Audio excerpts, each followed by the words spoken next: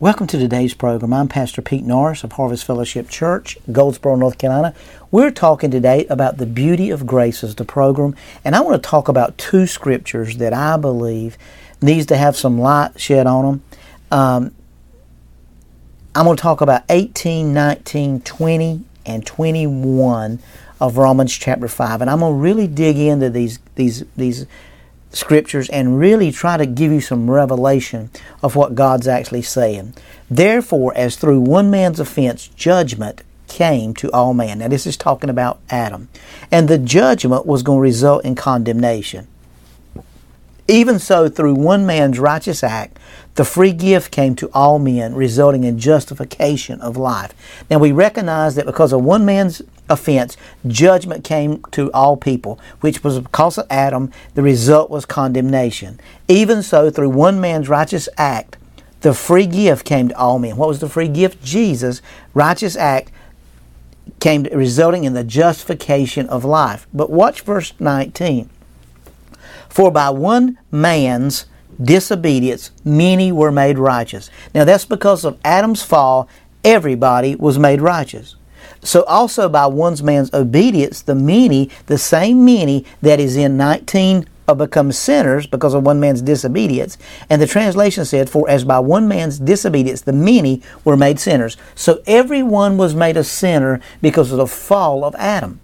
Now, if that be the case, and we believe that, and we receive that, and we respect that, so also by one man's obedience, which was Jesus, that same many will be made righteous. Now, for us to understand that, we're going to have to get out of our religious box a little bit.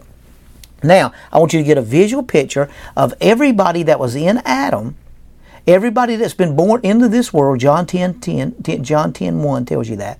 Everybody that came any other way is a thief and a robber. Now, we know that because of Adam's fall in the garden, that Adam was made a sinner and all men were made sinners because of the fall of Adam, and everything resulted in condemnation. Because of the righteous act of the free gift came to all men, resulting in justification of life. That means being declared righteous again.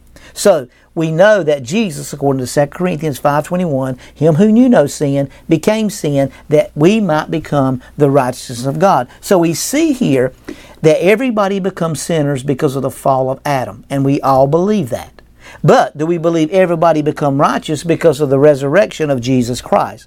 Now, if that be not the case, then Adam's fall was greater than Jesus' righteousness. And that cannot be, because the Bible says in verse 20, moreover the law entered that the offense might abound. But where sin abounds, grace abounds much more. So, now look at verse 21. So that as sin reigned in death, even so grace might reign through righteousness to eternal life through Jesus Christ our Lord. So, as sin reigned in death, grace reigns in righteousness to eternal life in Jesus Christ. So we see here that everybody that was fallen in Adam is everybody that's been resurrected in Christ. Now, what is the issue, Pastor? Are you saying that we don't have to acknowledge that? Absolutely not, I'm saying that. Let's go back up to verse 16 of that same chapter. And the gift is not like that which came through one who sinned, for judgment which came through one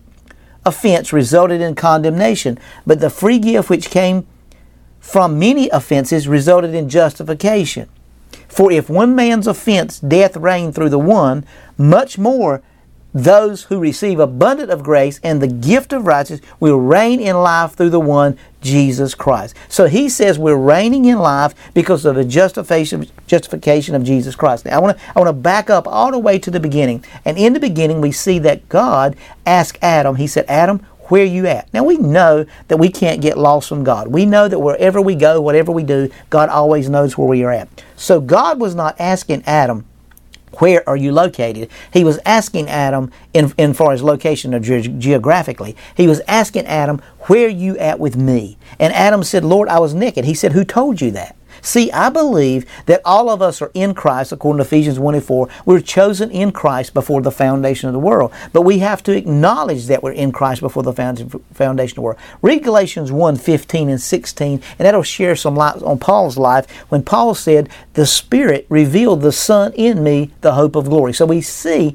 that because of this revelation that we're encountering here, we're walking into a dimension of where we've got to understand that salvation is going to appear to all people. And the only thing that has to happen, we have this religious idea that we've got to come up and do it the church way. But the Bible is very plain about if we receive what's been done and acknowledge that, we know that because of Adam saw himself as a sinner and saw himself naked, God had to have a sacrifice and kill an animal. He showed by Jesus God's killing that animal in the book of Genesis, it shows that what's the penalty for sin. And we know that the penalty of sin has got to be paid for. That's why Jesus came to earth and took on life and then took on death so that you and I'd be freed from that condemnation. We are whatever Jesus says we are. See, that is the beauty of grace. That's the revelation of the wonderful presence of the Holy Spirit and the beauty of grace, that you and I have received the righteous act of the free gift that came to